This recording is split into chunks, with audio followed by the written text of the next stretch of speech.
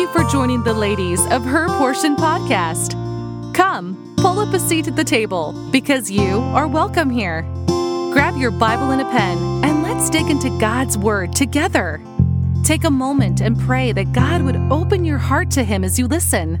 So without further ado, let's get right into today's portion. Hey y'all, it's Courtney here. Can you believe it's 2024? I'm not exactly sure how we got here, but here we are. And I want this episode to feel like we're just sitting at my dining room table, sipping coffee and chatting like old friends because the topic is kind of heavy. This month, we are all sharing our word of the year. And if you follow me over on Instagram, I've been alluding to my word for the last couple of weeks. You would also know that I'm making some changes. I feel like the Lord has really just been preparing me over the last several months to give up my Instagram account for 2024.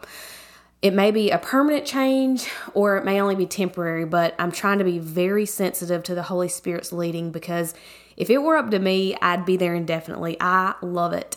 But also, if you've been spinning on this earth long enough, you know that God's plans are sometimes different than our own and they're so much better in the end. So I'm going to follow Him with that. So my word for 2024 is change.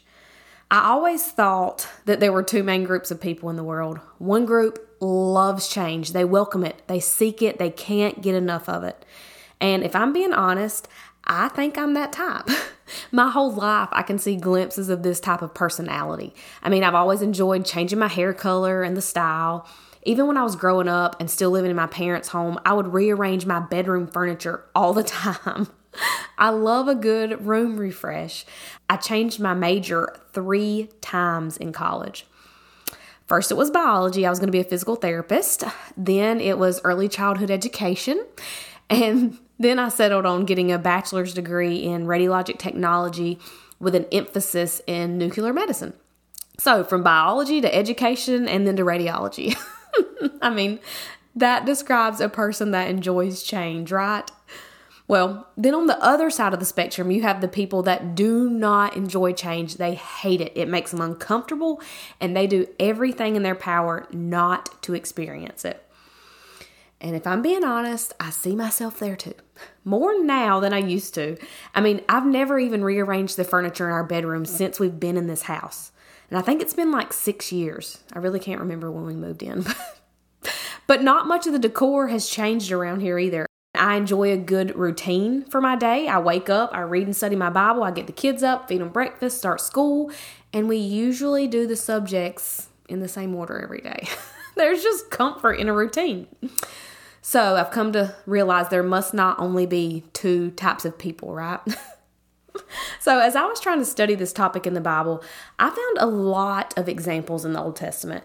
And today I want to talk to you about Noah and Lot. So maybe you're like Noah. You're living a good, clean, righteous life. You're minding your own business. You've got your head down and you're plowing along. And God has told you to do something different. Something you've never done. It's probably not build a huge ark, but you got right to it. The Lord showed you a new path and you started walking it. You can find the story of Noah in Genesis chapter 6. And this chapter starts off by telling you how wicked the earth was.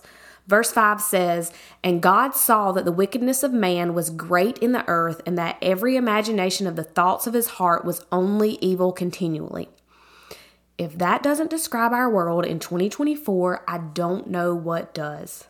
But in Noah's story, the Lord decided to destroy man from off the face of the earth.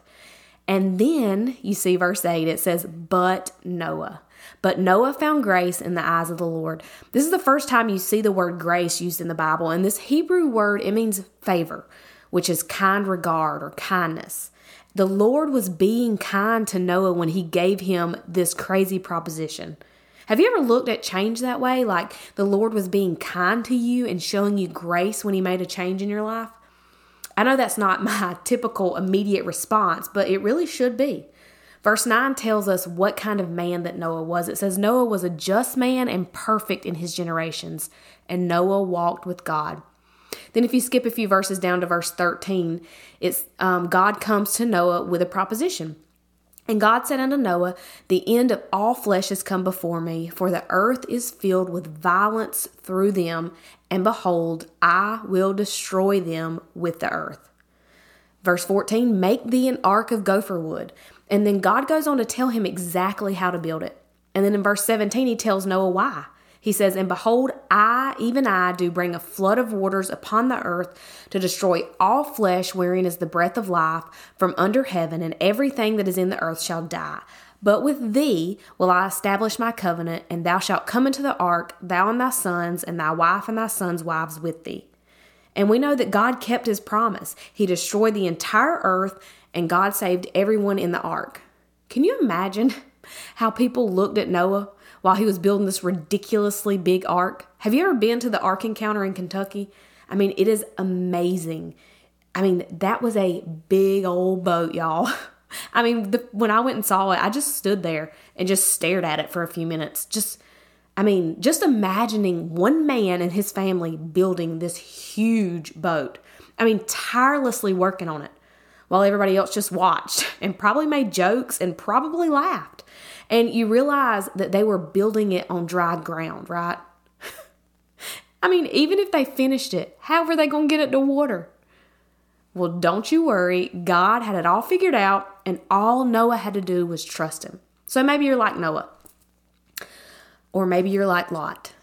You're saved, and you were living a good, clean, righteous life, and you find that you've taken yourself somewhere that God never wanted you to be, and he's trying to get you out of there. I mean, it's hard to change. Just ask Miss Lot. But let's back up a second. We first see Lot in Genesis 11 when he was with Terah, which is Abraham's father, and Abraham, and they were leaving their home in the Ur of the Chaldees, and they were going to Canaan, and they settled in a place called Haran. And then after Abraham's father dies, the Lord comes to Abraham in chapter 12, verse 1, and says, get thee out of thy country, and from thy kindred, and from thy father's house, unto a land that I will show thee. And I will make of thee a great nation, and I will bless thee, and make thy name great, and thou shalt be a blessing. And I will bless them that bless thee, and curse him that curseth thee, and in thee shall all families of the earth be blessed. And then in verse 4, we see that Abraham, at the time, he was named Abram, he did exactly what God said, and he left, and guess who went with him? Lot. So we see Lot travel everywhere with Abraham, and Lot sees how the Lord takes care of Abraham and how Abraham follows the Lord. But then we see in chapter 13 that they had too much stuff between them, and they had to separate. Why not just get rid of some stuff? We just hold on to our stuff, don't we? I mean, stuff has taken over a lot of lives. But Abraham and Lot had too much stuff. They had to separate. And for the first time, Lot goes out on his own. And this is how he makes his decision which way he'll go. Chapter 13, verse 10 says, and Lot lifted up his eyes and beheld all the plain of Jordan, that it was well watered everywhere. Oh, it was so appealing to the eyes. Then in verse 12, it tells you that Abram dwelled in the land of Canaan, and Lot dwelled in the cities of the plain and pitched his tent toward Sodom. But the men of Sodom were wicked and sinners before the Lord exceedingly. So at first, he's just pitching his tent toward Sodom. Warren Wiersbe said, God sends trials to bring out the best in people, and Satan sends temptations to bring out the worst in people. Oh, you better believe the ways of the world are a temptation, and nothing good will ever come from partaking in them. Just ask Mrs. Lot. So, fast forward to chapter 19 of Genesis, and God, for the sake of Abraham, sent 2 angels into the city of Sodom, because that's now where Lot and his family are living. So first, he's living with a godly man named Abraham. Then he separates from Abraham, and he pitches his tent toward Sodom. And now we find him in chapter 19 living in Sodom. And God is about to destroy this city, and he sends 2 angels in one night to get Lot and his family out. And they tell him that they're about to destroy this place. Get out of it, you and all your family. Well, guess what Lot does? He spends the night there. If you don't believe me, go read verse 15. How ridiculous is that? If somebody came to my door and told me that they were about to destroy my town and all the people in it, I think I'd go get everyone that would come with me, and we would leave ASAP.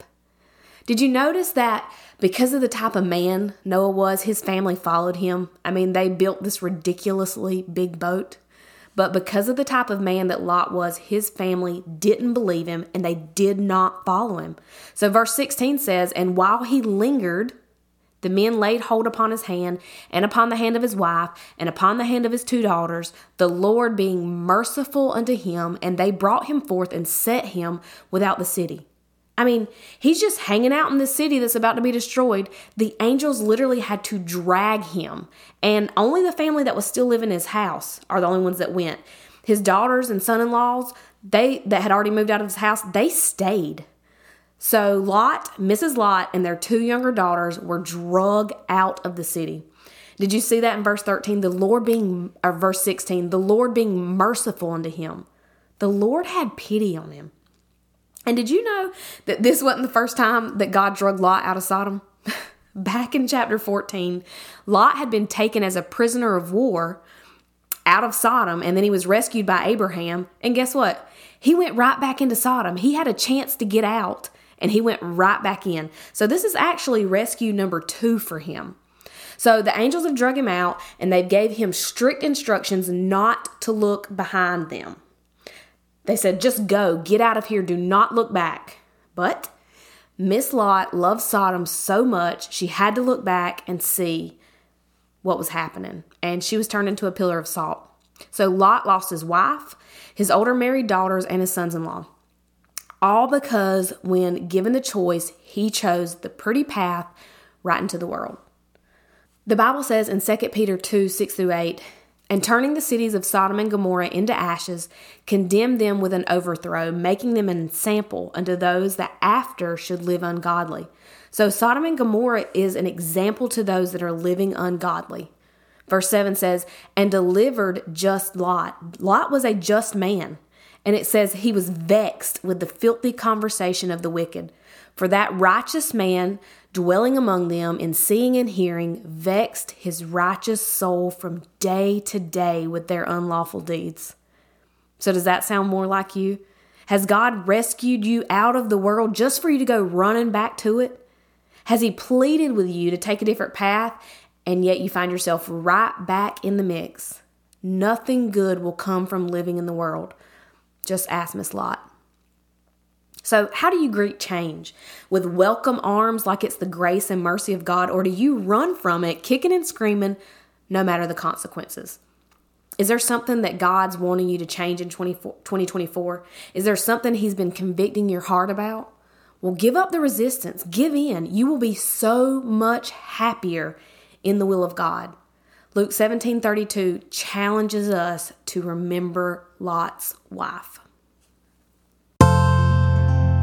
Thank you for joining us today on Her Portion. We hope you leave with plenty to ponder from God's Word. We encourage you to use today's topic to start your own study in the Scriptures. Until next time.